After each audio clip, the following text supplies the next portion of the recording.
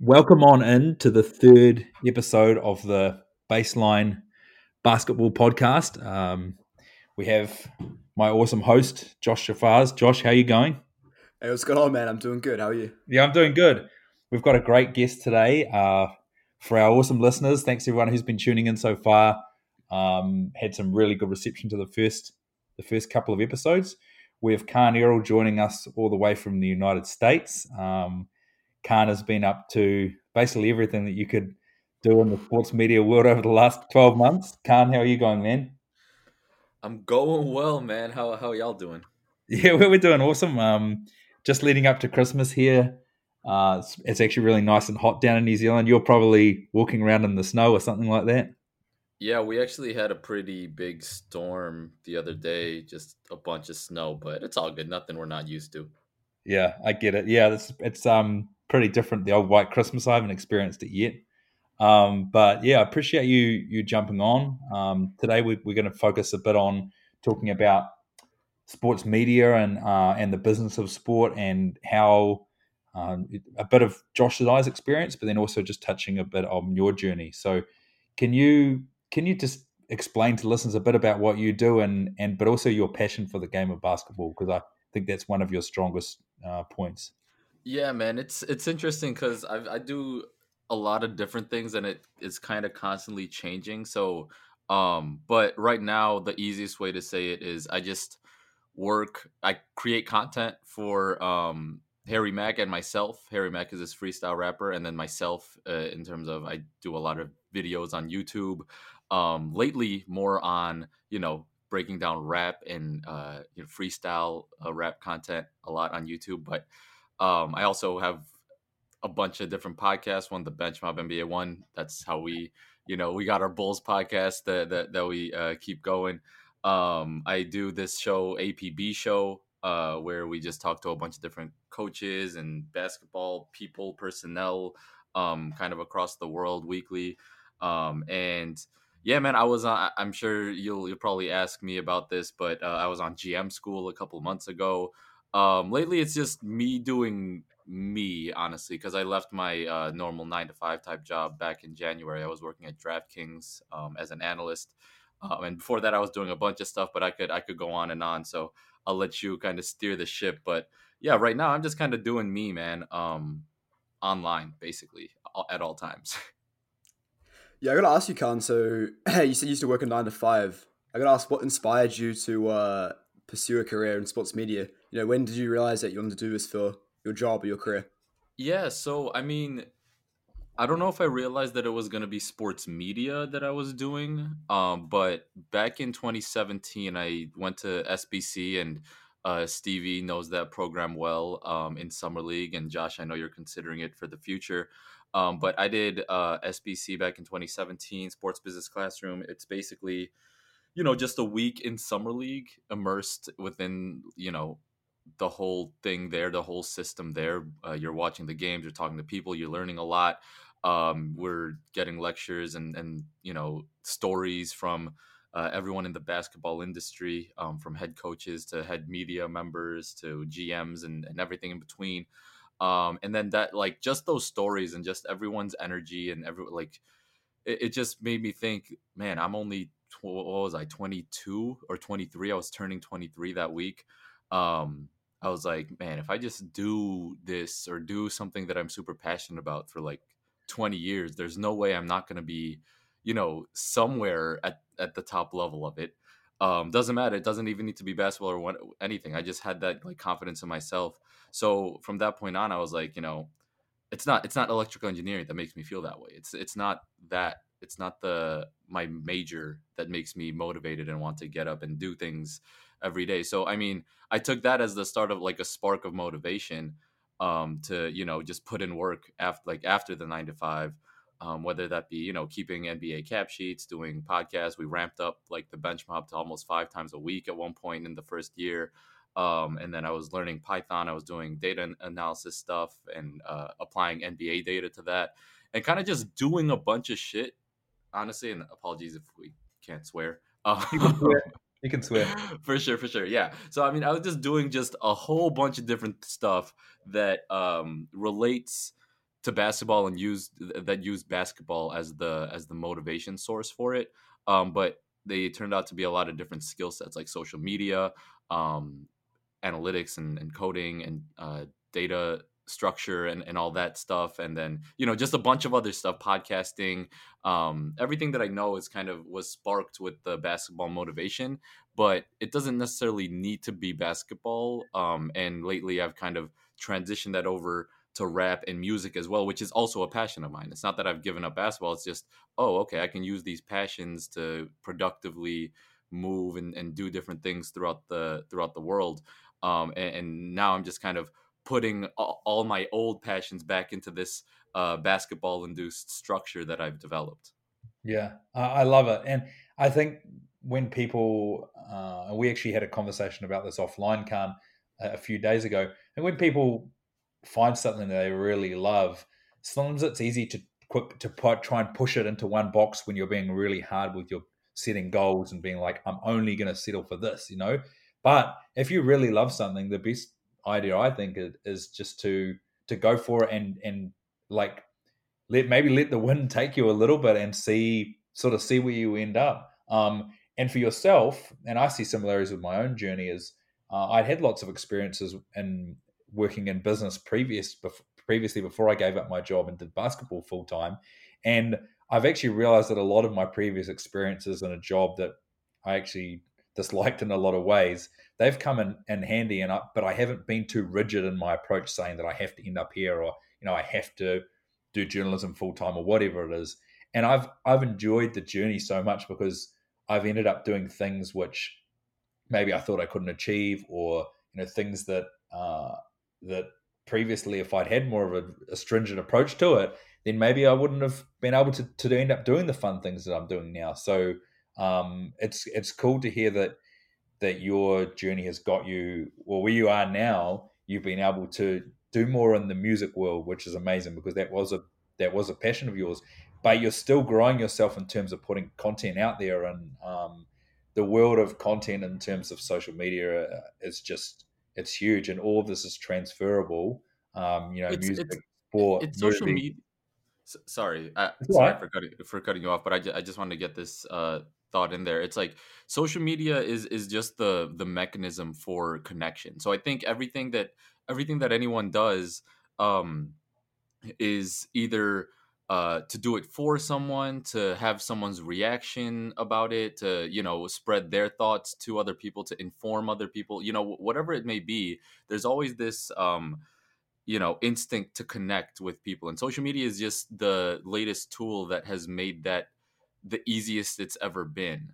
And I think once I started viewing it that way, it's that then it becomes, all right, what things do I like that I actually want to connect with people that also like that, right? So like basketball has been a huge one for me, but basketball, started out in my mind back in 2017 as something that I could like do and make a job out of it. And social media is how everything goes. So it's like very technical and job based thought process when I started using social media for basketball. But now I've kind of shifted. Social media is just like, all right, this is the most efficient way for me to connect with the most people about the topics that I personally am into. So there is at least that one data point of interest connection with those other people, and then just do that as efficiently as you can. And that's kind of where I've built my that's how we can actually earn income with clients and stuff, because in the end of the day, you also need to pay your bills. And I think that's one thing that's underrated, where I couldn't just leave my job after 2017 because I was motivated,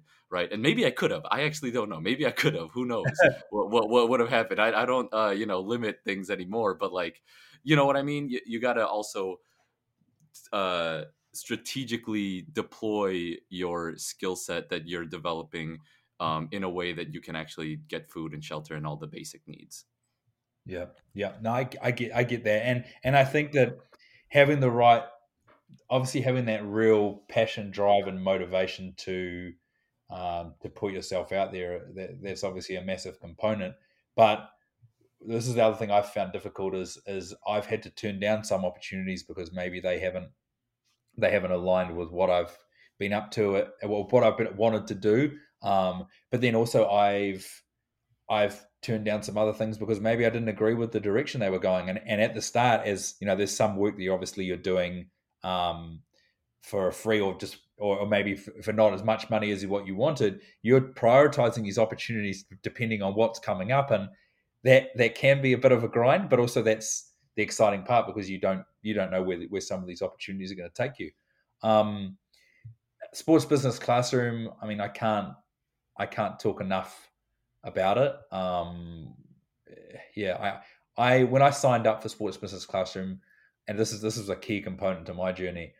I'd heard about it on Dunked On, and it's actually funny when I got to sports business classroom and Larry Kuhn stood up the front, and he was chatting away when Nate Duncan and Danny LaRue came in, and he said, "Raise your hand if you heard about sports business classroom through Dunked On," and it was like about half of the people in the room put their hands up, and I I thought that it was going to be obviously a pretty great course. You know, there'd been just big discussions about the guests who'd be on, and Larry was there. And but when I got there we actually went through the program, that type of hands-on experience and working with other like-minded people there at SBC, people who think the same way that I do, people that not just love basketball, but people who have big ideas for things that they want to do, you know, TV shows or, you know, maybe it's working with people like Ben Taylor. I mean, there were people that I met at SBC now who are working in the NBA or working around the NBA and doing all these crazy things. So you weren't just going along to a course with people that love basketball. These were action takers, people that were going there and they said they were going to go and do something. They were going to do it. Like the people that were there, they weren't mucking around. And so the motivation that it gave me when I got there, I realized I was in the room with people that they were just on a different level, and the motivation that gave me just to be around that type of energy, that was something else. And when I got back from the States, the motivation that I had was just my mind was just on a different level, and from there things just you know took off for me.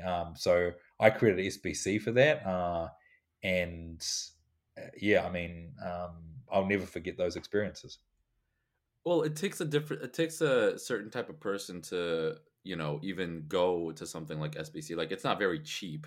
Um, right? You need to put investing not only your time, some finances, and you have to go there with some sort of desire already. And then so that's a great filter out, and then you meet it, and the value that SBC for me brings is just the connections that you make with your peers. Not even like, yeah, you meet a bunch of great people, and the stories that you hear from the names are great because there's obviously a reason why they even became that name, what the GM or the coach or the broadcaster or whatever. There are reasons and pathways that they took that are different from others because there's not a lot of people that do what they do. So hearing those stories is dope, but it's also just connecting to people that are in a very similar mind state as yourself, and that in and of itself, again, it's the connection. When you find something with someone that is a connection point that you guys both like, even if it's just a message on social media that you agree with, you're like, oh, dope. Like, so it's some type of belonging, I feel like. But when you go there, it's so many different levels higher than that, with several people in there. Like, you're not going to be best friends with everyone there, but there's a high likelihood that you'll find a few super dope friends, and that's not very easy to do just in the course of a lifetime, to find lifelong friends. And you're in an environment where you're able to, make a few of them within a week. And I think that's super underrated.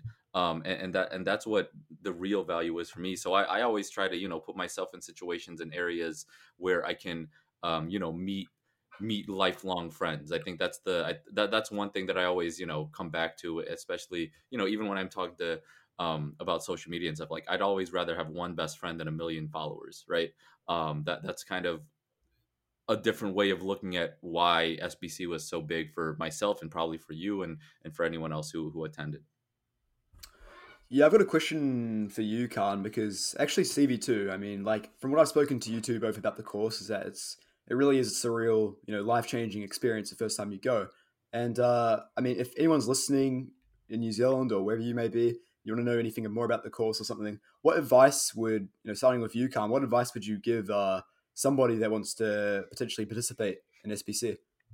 Well, I would just say that if you're not putting yourself into like a big financial hit, like that's the only thing, that's the only consideration that I would have to do it or not do it.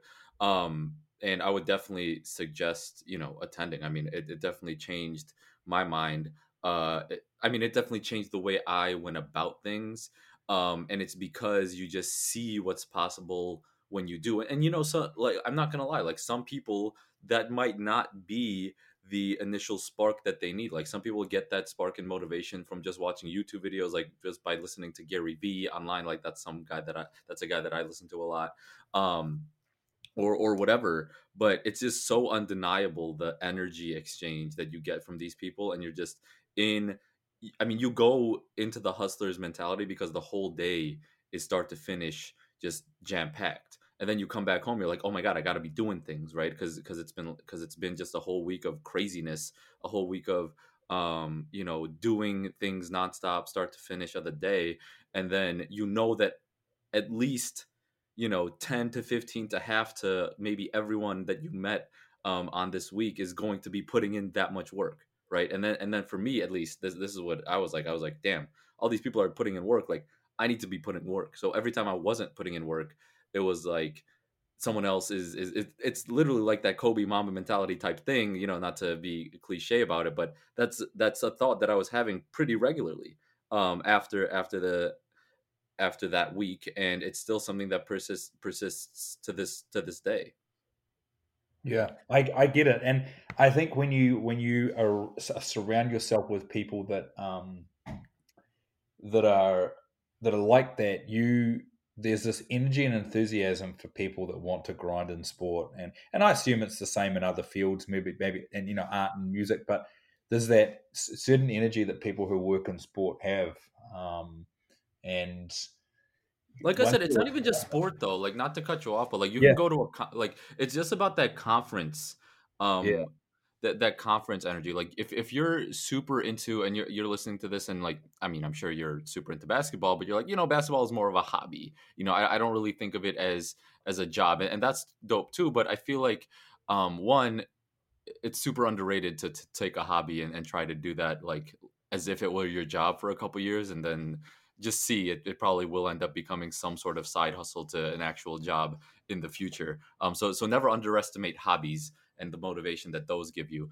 But regardless, I think you can go to any type of like conference with a lot of energetic people. Now summer league is the only one like that for basketball, and that's the thing, it's like very niche.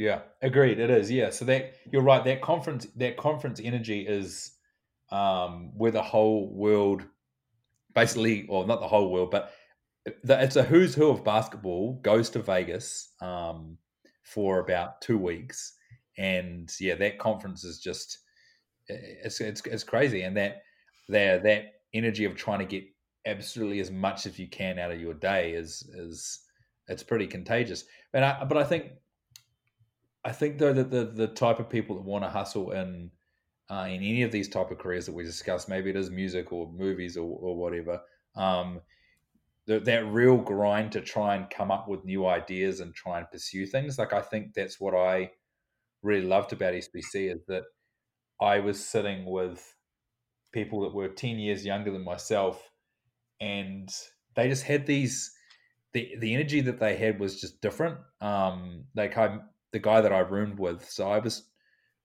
think I was 31 at the time, and he was 21, and Andrew Northern was his name, and he went to Mizzou, and he had some sort of a startup, and I can't remember if you listen to this, Andrew. I apologize.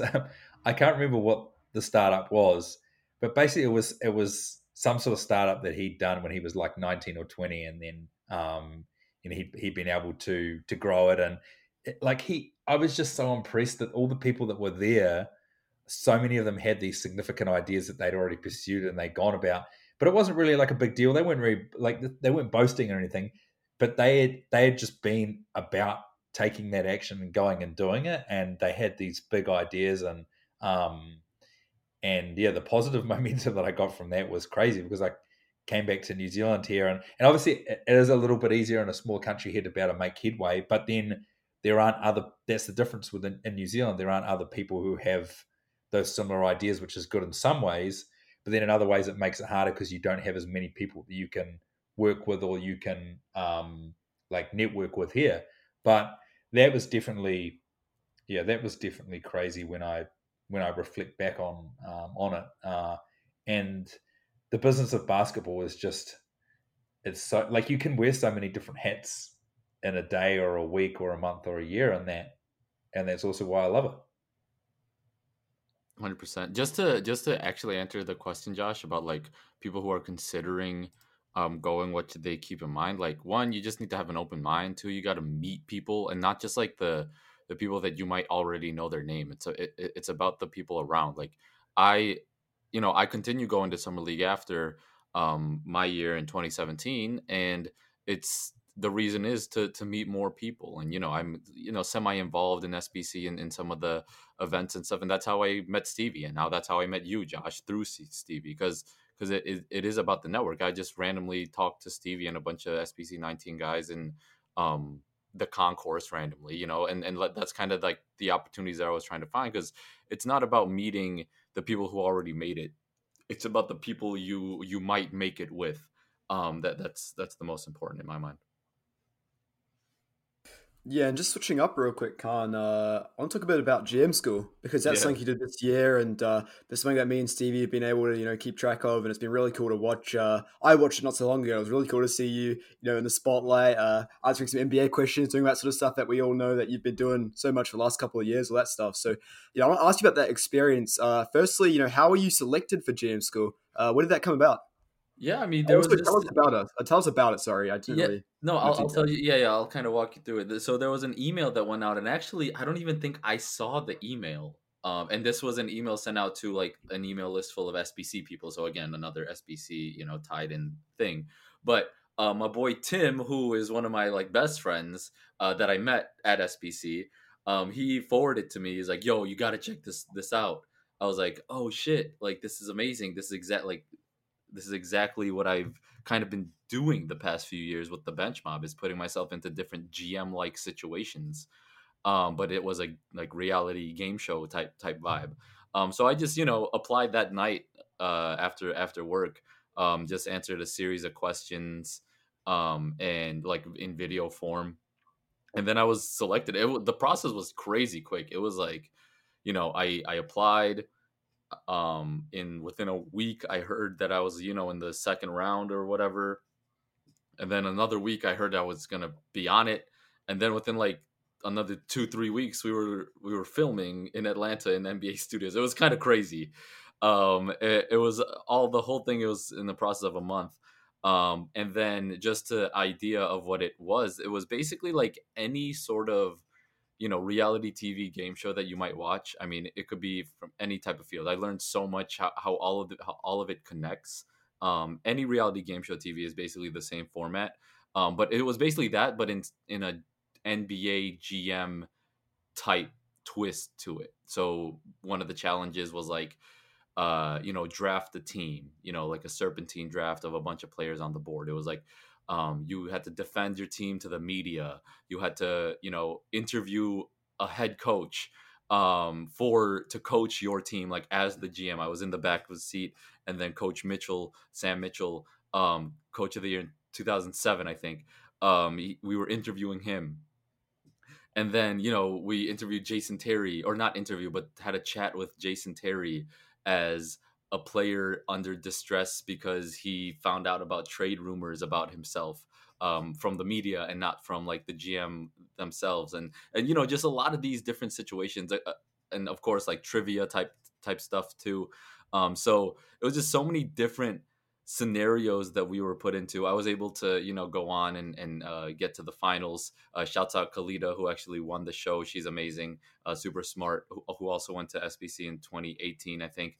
And yeah, I mean, it was just super fun. The final segment was an actual like GM interview, and the show definitely, it cuts a lot of the stuff out. We were there for a whole week filming almost the whole day, each day, the whole work day each day. and it was only about 2 hours of content full, like straight through. So there was a lot that was left out. Obviously, we kind of knew that, but the whole experience was crazy.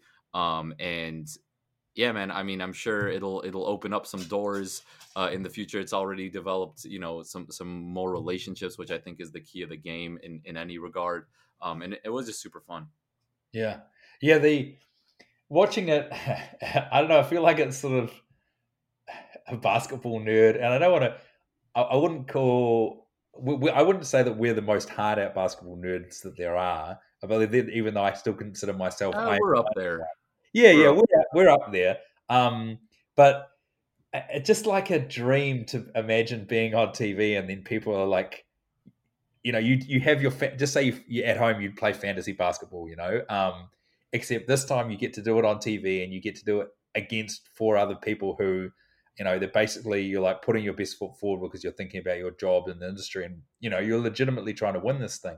So like when I got to watch you on there, man, I was pinching myself. Not only was I super excited for you, but the concept of like going on TV and being a GM, and it's like in a reality TV show sense, like I thought it was amazing, and I love the way that you built your team.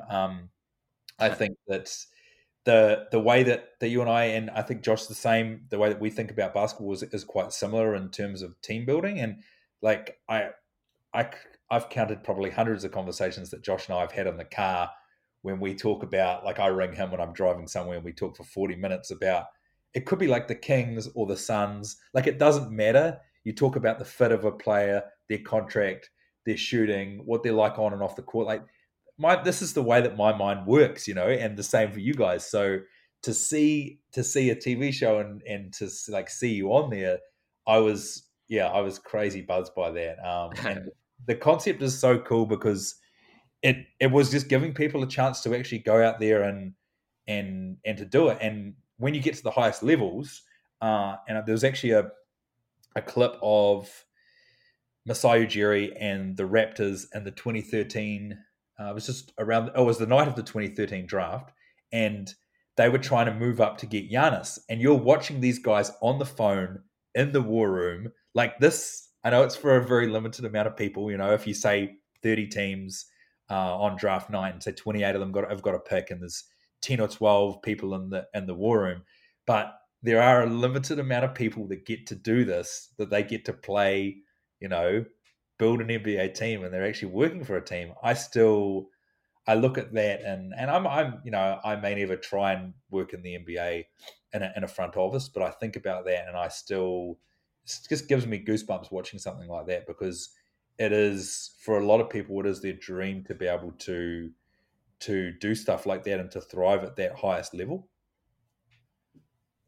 I mean, 100%. For me, I was just, it was different. It definitely seemed like TV when we were there, but afterwards, I was like, I don't know. I wasn't really nervous about it coming out. I wasn't really like, I thought I would be pretty nervous about it, but I've been doing a bunch of streams and podcasts and videos and stuff, so I was kind of comfortable with my takes, and I was at the point where, you know it is what it is with the way I think about things, and it is what it is with the way I go about and answer questions and present myself. And I think with that comes a certain bit of calm. Although I was pretty nervous during each of the elimination rounds, and that was probably seen on TV. But yeah, man, I was pretty chill about the whole thing. Each competition was very, I've already done almost everything that they were asking us to do. It was just a little bit more flashy lights and a little bit more pressure induced situations, so like that was getting the adrenaline going for sure. But overall, like, there's few things that I would have felt that prepared for it, funny enough. Yeah, and looking back on the ultimate experience of GM school, what was your biggest highlight? What was the best thing about it? Man, for me, it was definitely the relationships that I've built. Especially shouts out Wes Wilcox, who was kind of like he was available for all the contestants to talk to throughout the week. So I was definitely able to chat with him and develop a relationship with him. Shouts out to the other judges too. They just were kind of more backs backseat in terms of accessibility to us. So I really like that, that relationship building. I really enjoyed the actual pressure packed scenarios that we were put into. Really tested us at the highest level. And then that GM interview, I just feel like I did the best. I personally felt like I did the best that I could possibly do on everything there. And just knowing that, given the pressure, given the um, feeling of just like, okay, I need to do my best, and like felt like I did do that each time. I just like that about it. It pushed me to be the best that I could, and then I felt each day at the end of the day that I did what I needed to, which there's not a lot of times where you're able to do that. And yeah. Yeah, I I had to laugh a little bit. It was around. I'm just thinking back to when I was watching, and I think Kalita was about to. Oh, I don't know if it was Kalita, but two people were about to do a deal. And correct me if I'm wrong. You might have like rocked up to the line with your laptop when they were about to get a deal signed off, trying to go and do another deal, and you didn't give a fuck, man. You were just For me. I was just, and I'm not criticizing. I'm not criticizing. No, I was like, 100%. you were just ripping into deals, and you were just trying to get these trades done. And I thought it was amazing, man. Like even though I was laughing, only reason I was laughing is because you were just going in and you were just doing it exactly the way that I would. And I think some of the other guys were a little bit taken aback by it, but I loved Yeah, your the quote approach. the quote was, how are you about to do a deal without knowing all your options, or something along those lines. And it's definitely, it's definitely something that I would definitely say that. I mean, it's all about logical communication. Like, it doesn't seem logical to not know all your options. But then there's a bunch of different factors. There's a human element. And especially in real life, like, you're actually talking to people. When you're negotiating and you get to a point where you agree. It's a very, you got to be tactical in how you come to that agreement, because you can't, sometimes you can be like, all right, let's do it. But other times you can't just be like, yo, I agree, and then come back later be like, oh, wait up, we can't actually do that. So there's a lot of different little nuances in conversation that you need to apply. That obviously they had done those some of those nuances to the point where whatever I said, it wasn't going to change it. But it was just fun to poke my head in there when I could. Yeah, I get it, man. I mean, it was a pretty amazing experience overall. I think that, and this is where this is one of the bigger reasons I wanted to get you on as a guest for this podcast was I see a lot of people I feel that really love sport and that maybe they had dreams of playing sport professionally or whatever it might have been, coaching, and some of the smaller countries, obviously talking about New Zealand here. This I feel that the sports media route is changing. So, and I'm going to call it sports media. It could be content creation, writing, podcasting, whatever it is. I feel like there's probably a lot of people who would love to do, a similar sort of job to what we're discussing, but don't really like know, or maybe people say, oh, you need to go and be a builder or whatever, or you need to go and get a trade, you need to go and get a solid job. And I know that it's tough where these jobs that are happening now, they're basically being created on the fly. Like sometimes I struggle to explain to people like what it is that I do, but I feel that for people that really love sport, there are careers and opportunities there for you within the sports realm. It's just, I think the value of networking is probably one of the key things that I would want to touch on. Can you just describe how you network and the ways that you've been able to do that, whereas it's managed to help you to get to where you are today? Yeah, man. So I mean, to stay on networking a little bit, networking is crucial to be able to display who you are to the people that you want, basically. So how I go about networking, and initially, I mean, it's all a learning curve, right? It's about, one, you need to know what you're gonna even say to people, and some people are at that level where it's tough for them to go out and even say hi to someone they don't know. And that's something that you got to work on, and take steps toward becoming better at just saying hi, and starting conversations. And that might start as just text convos on Twitter or on blog and forums and stuff, to maybe trying dipping your toes into different sites like Omegle, or just calling up a random friend in your phone that you haven't talked to in a while. And those are like the very basics of networking. It's about talking, being able to talk to people. And then you get to like higher levels where you're trying to develop business relationships to actually create opportunities for yourself. And that's something that I feel as though I have quite a bit of knowledge about through college. You go to a lot of different seminars. They tell you what type of things you need to be saying, you need to be preparing, and you need to be doing. But all in all, it really is just like you got to know who you are and be able to describe yourself in a way that you agree with it. And then once you stop trying to get someone else to agree that you are worth it, and you find out that you yourself you yourself think you're worth it by yourself, then and I'm not saying this very eloquently, sorry about that. It's all right. But once you find your own self-worth, then it's very easy to talk about it to other people. Now when you get to that part, it's all about the logistics of, all right, where can I actually network? For me, I searching for a data analytics job after electrical engineering, I went to a bunch of meetups around my town. And that was before COVID, obviously, back in like 2017, 18.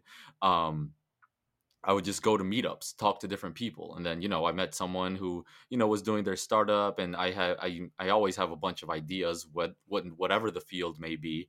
So I'm giving different suggestions slash ideas that I'm thinking of about their startup, and they're talking to me, and I'm just like, yo, I'm kind of looking for a data analytics job in such as DraftKings. That would be dope. They're in the same city, whatever. He says, "Oh, I have a friend that works there." And then I keep, in touch with that guy once a week or once every 2 weeks. I kind of message him until it turns to a phone call or a meeting, a second or third meeting, and then they introduce me with their friend, and then that becomes a reference at DraftKings, and that's like a true story about how I got my job at DraftKings. But that true story, the first hour of it happened so many different times with a lot of different people that didn't amount to anything, right? That they just, you meet them, you say what's good, you don't really have anything in common. It's kind of done there. Maybe you do have something in common. Maybe you say what's good a couple times through DMs or whatever, and then it ends. Sometimes it goes, and becomes something. Sometimes it becomes a friendship. Sometimes it, comes back 5 years later. You're like, oh, I actually met you that one time at that one place. What are you up to? And then that might become something else. You never know when relationships will become something of actual like business value or actual professional value. But if you don't go into them with that in mind, they just hold value just because of the connection. And that kind of brings it back to the connection piece that I was talking about. It's all about building those connections that can amount to different things in the future. And that's what I think networking is. It's not about, oh, I need to find a job, or I need to change up. It's just like, oh, I want to meet more people, because that's what life is actually, about. Yeah, that's yeah. that's kind of how I view it. Yeah, facts. And this is the thing that the like networking, which comes under the people skills heading, I'll say, is networking is so important because you try and you say, oh, I haven't seen. Sometimes I think, oh, I need to catch up with more of my other friends that aren't involved in the industry, and sometimes I do a piss poor job of that. Um, but I consider that you make these lifelong relationships with people, and you go into it too because you have a similar interest, and you don't know where that's going to lead. Like um, us three on this call, like we don't know where this stuff is going to lead, and what we could be working on in the future. But you know that if you continue to invest and you continue to work away and network with people that have these similar interests, and regardless, even if it only means a coffee once or twice a year or whatever, you never know where something like this is going to lead. You never know if it's going to become a job opportunity. But you're not going into this looking to get something out of it. You're just going in to try and make this friendship or make this relationship, and just to go and get to know someone and talk about what it is they do and what they're passionate about. And you should want to also enjoy that meeting people part of it, because when you get to have these strong contacts and you see these people working their way up and you're able to be happy for them, and maybe you can't work alongside them, but Well, the and beauty of the networking is that you just continue to grow your network and grow your friend space, and then you can get alongside people who have the same values as yourself. And I believe if you work alongside people who have similar values, then have those if you have those good strong values, then you can continue to grow in your career, moving in the circles of people who are doing things for the right reasons as well, which And I look, no, networking isn't just about, going and meeting people at a place or meeting people face to face on a video call. Like, there are a lot of people who are introverted, but they're super smart and super passionate about what they're doing. And you just gotta, talking to someone is a better way, is a more effective way of convincing of whatever value that you're bringing to them, whether that be a dope conversation that both people are going to enjoy and have a good time, whether that be information that you're giving to them, whether that be, knowledge, or whatever it might be. People, attention is the number one asset. And if you're getting one person's attention for 30 minutes, that could be a friend, that could be a random person that you're meeting. That's a lot of time. And then after that, it's going to be, okay, am I down to spend another 30 minutes with them, or am I even down to spend, one more minute with them? And that's the whole thing. So if you're an introvert, and you have a lot of different projects that you're going to work in, and email a bunch of people with like, yo, this is what I do, I think it could be very helpful to you, and then you just send a link or whatever it may be that provides information about what you're up to, that's also networking. I think everyone needs to find their own form of networking that they're comfortable with, and do it to the fullest, because regardless, whatever you're trying to do, it's going to be, nothing's ever impossible, but it's going to be super tough without other people vibing with it, without other people connecting to it, whether that be super technical stuff, whether that be super entertaining stuff, or whatever. Yeah, Kaan. In terms of connecting with people, I want to talk a little bit about your work you're doing with freestylers Harry Mack, all that sort of Yeah. stuff.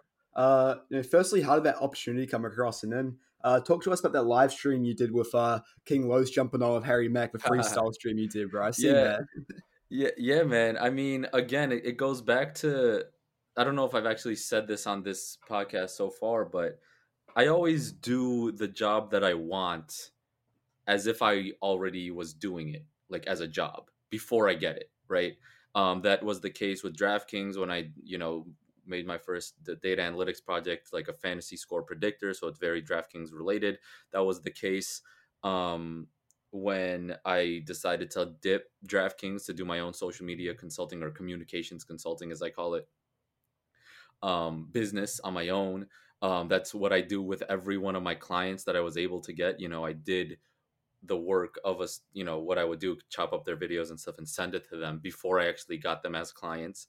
And that was similar to how became involved with Harry Mack. One, I was a huge fan. I think he was already the best freestyler to me back in May when I started, or back in January when I met him. But I just saw him, he had freestyle lessons. He was offering lessons, and for me, I always liked rap, but I never, saw myself as someone who was gonna rap or freestyle or anything like that. But I just wanted to meet him. Right? It's like, if you had the opportunity to take lessons from your favorite whatever to do that one thing, like, I feel like that's something that everyone kind of wants in a certain way. And I was super into freestyle rapping. I just wanted to meet him because we saw eye to eye based on everything that he's rapped about. And then we connected and vibed throughout the lessons. I told him it kind of coincided almost exactly time wise with when I left DraftKings. I actually think I gave my 2 weeks notice on the first day of the first lesson, which is kind of crazy. But some very similar like that. And then after the lessons, a couple months later, um, again, kept networking, kept, once a week, once every 2 weeks, I kind of emailed him, hey, yo, here's some clips that you might want to use. Here's a tip for YouTube, like use your YouTube hashtags correctly, because I noticed uh on YouTube he wasn't using those hashtags that get you more awareness and stuff. And that's what I love about social media is you already know what your target needs because it's all available online. And that's just super easy to go in, check all of their social media, understand if you understand what goes on in each platform, and how often that you could be posting to get the most attention. It's just very easy to suggest simple things that they could do, and that's kind of what I did. And then in the end, he reached out to me randomly. I got an email saying, "Yo, looking for help, just distributing content and stuff." And I jumped immediately. I mean, I was already doing it before he was a client, before any income was made. So I was like, easily, obviously. And then it's been now over 7 months that we've been working together. I co-host some of his Twitch. I co-host his Twitch streams. I'm probably going to be doing a lot more stuff. We're expanding the team, and it's been crazy. It's been crazy. And the King Low stuff was actually interesting. I don't even know if that was very Harry Mack related, but since I started working with Harry Mack, after I got him as a client, I was able to be like, I should just do these reaction videos on YouTube. I've been seeing them pop up. People are just watching rap and breaking down the lyrics, and that's something that I've been doing since I was a little kid. In high school, in middle school, just going up on Rap Genius, looking up all the lyrics to the songs, understanding all the double entendres and all that stuff. So I was like, I could do this on YouTube, easy. So I just kind of used the motivation I got from working with Harry Mack to do that. And then I was live. I've been doing these live sessions very frequently on YouTube and Twitch recently. So go check that out if you're into that type of stuff. And King Los was just in the chat saying, "Yo, I'm here." I was like, "What the hell?" And he had commented on one of the videos, a reaction video that I did of one of his freestyles, a few months before that. And he was like, "Yo, appreciate that, whatever." And I was like, "Oh shit, King Los actually watched my video." And then a month or two passes, I'm live. He comes into the comments of my live session. I was like, "Oh my god!" And then I've developed a system where it's very easy to bring on guests onto a live stream through Discord. And I was like, "Yo, Los, if you want to hop on stream like right now, like you can hop on." And then he was just like, "I'm coming." And I gave him the link. He figured out Discord. He literally made a Discord account like there on the spot. He came through, which is crazy to me still. And then I texted Harry Mack. I was like, "Yo, King Los is on my live session right now." And that wasn't even like with Harry Mack. Like King Los is one of Harry Mack's people that Harry looks up to too. So it was like we have a very similar thought process about how we feel about the man. And then Harry just like kind of came on. King Los actually on stream FaceTimed him as well. He was like, "Yo, come on," or whatever. So it was like a whole ordeal. It was super fun. Shouts out to Harry Mack. That's the dude. And then shouts out to King Los, who just randomly slid through and hopped on my live stream. That was fun. That was awesome, man. And I think this is the thing. You never know. The internet age means you never know when you're You going got to. to be prepared, bro. You got to be prepared Yeah, you at got to be all ready. times. Yeah, yeah. You never know when something's going to go down, or you never like. It's just these opportunities will just come about. And yeah, it's fun. It's spontaneous. So yeah, I love that. I think it's probably good to because even though we will do this on the Bullish podcast, I think it's probably good that we briefly just touch on before the NBA season starts, and we aren't able to have you on probably for a couple of weeks. That we quickly touch on some NBA predictions for the upcoming Okay. season. I'm just going to put you both on the spot, Josh. Uh, if the Bulls don't win the championship this year, who is your second pick? My second pick. I mean, you got to go for champs to go back to back. I mean, the Lakers have gotten better in terms of their depth. This Lakers team's pretty good, man. I think a really, really bold prediction would be your Blazers, Stevie. I don't think that's very likely, very bold, but they got a lot better this offseason. I mean, a team to watch out for, Clippers. They'll bounce back. I'm sure for that. Yeah, Kaan, For who are you me, doing this year? yeah. So I definitely wouldn't put any money on anyone besides the Lakers, and those odds aren't very profitable. So I probably am not a betting man, because the Lakers are probably just gonna take it. Yeah. However, if we're gonna be not boring, I think the Nuggets actually have I think the Nuggets are the second best team in the league. Um, I just think that they have so much continuity. They have their two stars. They have a bunch of budding potential stars. We'll see how MPJ and Bol develop this year, but like that trio of MPJ, Bol, and Jokic at the 3-4-5 is just so long, so lanky. It's just tough to do anything against them, and you can't block them either. It's just and Jamal Murray's just if he continues what he was doing in the playoffs, which was ridiculous. I think the Nuggets are going to be the team to watch for me. Yeah, yeah. I love the Nuggets as well. So for me, I think, and my Blazers peeps will hate this, but I think that the Lakers, they do have more regular season depth, which will help. As LeBron, it means he's probably able to play a low minute total again, which I think is really important for them. Means that AD can also manage his minutes total during the regular season. I think that the Lakers probably go back to back. The Clippers have Serge Ibaka now, which mean that they are deeper at the center position, which I think was a little bit of a problem for them last year.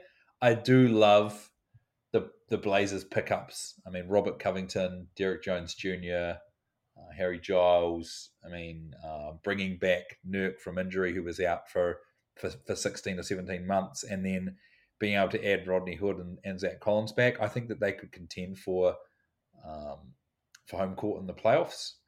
We haven't really touched on any Eastern Conference teams, but I don't know if there's anyone there. The Heat, I think the Heat are still slept Heat. on, even though they went to the Yeah, finals last year. yeah, and they could still make some moves. I mean, if James Harden's traded somewhere, and it is, I did see a rumor today that the Heat and or the Celtics were potentially in the running there. If there's a Whoever if gets whoever gets Harden goes down my list of potential winners.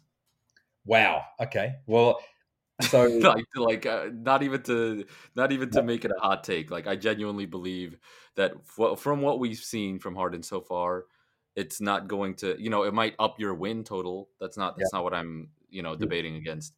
I'm debating against the actual wins. And man, I've been if someone told me I was a Harden hater the past couple of weeks just from the things I've said on different podcasts, I couldn't even hate on them. But it's just like I just don't see it. He needs to, I don't know. We'll see. We'll see what's up. I think he yeah, has the talent. He just anyway. I don't want to blast Harden, but yeah, I don't think adding Harden makes you a more likely championship contender this year. Personally, yeah, yeah. I'm not a big Harden fan, but I think that if he was to go to the Heat, it would depend what they were going to give up. But it the would, Heat is probably the one place just because of their yeah, culture and just because of like everything that's there. Like they might whoever is gonna be able to whip Harden into the mental shape that he needs to get to is gonna have the best chance because that top talent is undeniable. And if you can get him steer him on the right track, then and like you can't get that good without putting in hard work too. So that's why I always try to take a step back when I'm grilling him a little bit. It's just like especially these past couple months where he was just like at clubs without a mask on in COVID times. That just kind of super ridiculous for me. Coming into season out of shape is always a bad sign for that specific season. But then again, Jokic came in fat as hell last year, and they made it to the conference finals. So you never know. that is true. Um, yeah, so I think, but wherever Harden ends up, it's going to be interesting because if it's a lower East team, which I don't know if it will be, but if it's a lower East team, that makes things interesting as well. Um, Yeah, I think we're gonna close this podcast out. Kaan, I really appreciate you coming on and giving some yeah some great dimes basically on your burgeoning sports and music career. It's exciting to see where you're going, but then also you've been a source of inspiration for me over the last year and a half, and there's been a lot of SBC people who provide that as well. Shout out Winter Turner, and then obviously Josh as well. It's just cool to be able to tell people stories on this podcast who are trying to make their way in the world of media or the world of sport, and so yeah, we really appreciate you for that. And yeah, what are there anything else that you're going to be working on in the new year? Oh man, I mean, first of all, thank you for those kind words, man. You're definitely an inspiration to me as well. And so is Josh, man, the protege. Shouts out Josh. What's up? But My guy. but in in 2021, I mean, there's gonna be a reboot to Harry Mack's content, which kind of bleeds over into what I do within my music stuff. In terms of basketball, I've been it's a new thing for me that I'm trying to balance something that has taken just as much priority in my head as basketball, because for the past 3 years before all the thing I'm doing right now, it's kind of been like basketball 100% number one in terms of like what I'm doing in my free time. So that's been an interesting balance, but I think it's great. I think to be able to be doing different things. The Bench Mob is still going to keep going at the Bench Mob NBA. Go check them out. And Stevie, I'm sure, is going to plug Bullish several times within this podcast, since both Josh and Stevie are on there. But we're going to try to get that into a regular pace. And then, like I said, that APB show is going. So the basketball is just kind of, carry on, watch games, talk about them in a less professional capacity, which is a different mindset that I've been at. Even though I wasn't making any money off of it, I was still putting in a professional type mindset on it. And now, like, at least for this season, I think it's going to be more like, um, let me keep it going, keep everything going, but enjoy it more as a fan a little bit more this time around, and really focus on the music for this year. And I think people need to not need to, but should be able to see different avenues open up for themselves. For me, I didn't think I'd be doing this much music stuff and rap stuff um, if you asked me a year ago. And in a year from now, who knows? I might be doing some other things. Like, I genuinely don't know, and at this point, I don't really even want to know. I just want to find out. Yeah, I love it. I love it, man. That's awesome. So yeah, we are going to close. We're going to close this podcast out. We may not have another episode before Christmas. So everyone who's listened so far of our first 3 or 4 episodes, really appreciate you all coming through. Hope you have a really great Christmas. Stay safe. Hang out with loved ones. If you grind basketball like we do, then do give yourself a little break. And yeah, look forward to some episodes between Christmas and New Year. We're going to try and change up the guests and get some New Zealand guests on as well. But yeah, so all the best from myself. Yeah, anything from you, Josh? No, not much, man. I hope you guys are doing good. Thanks for listening. Thanks for Kaan for hopping on. Just before we end, Kaan, where can people find you on socials? Wants to check you out. Yeah, it's at Iconic everywhere on all social channels. So that's my spelled with my name though. So Kaanic, like iconic, the word, but spelled with my name. So hit me up. That's IG, Twitter, YouTube is my main, like, most active platform if you want to see what's up. But yeah, man, I'm on all platforms. Awesome. Thanks a lot for that. You can find us on Twitter as well at Stevie Cousins, and then at Josh J Bulls Hoops. Yeah, thanks everyone for tuning in, and until next time, we'll see you guys soon.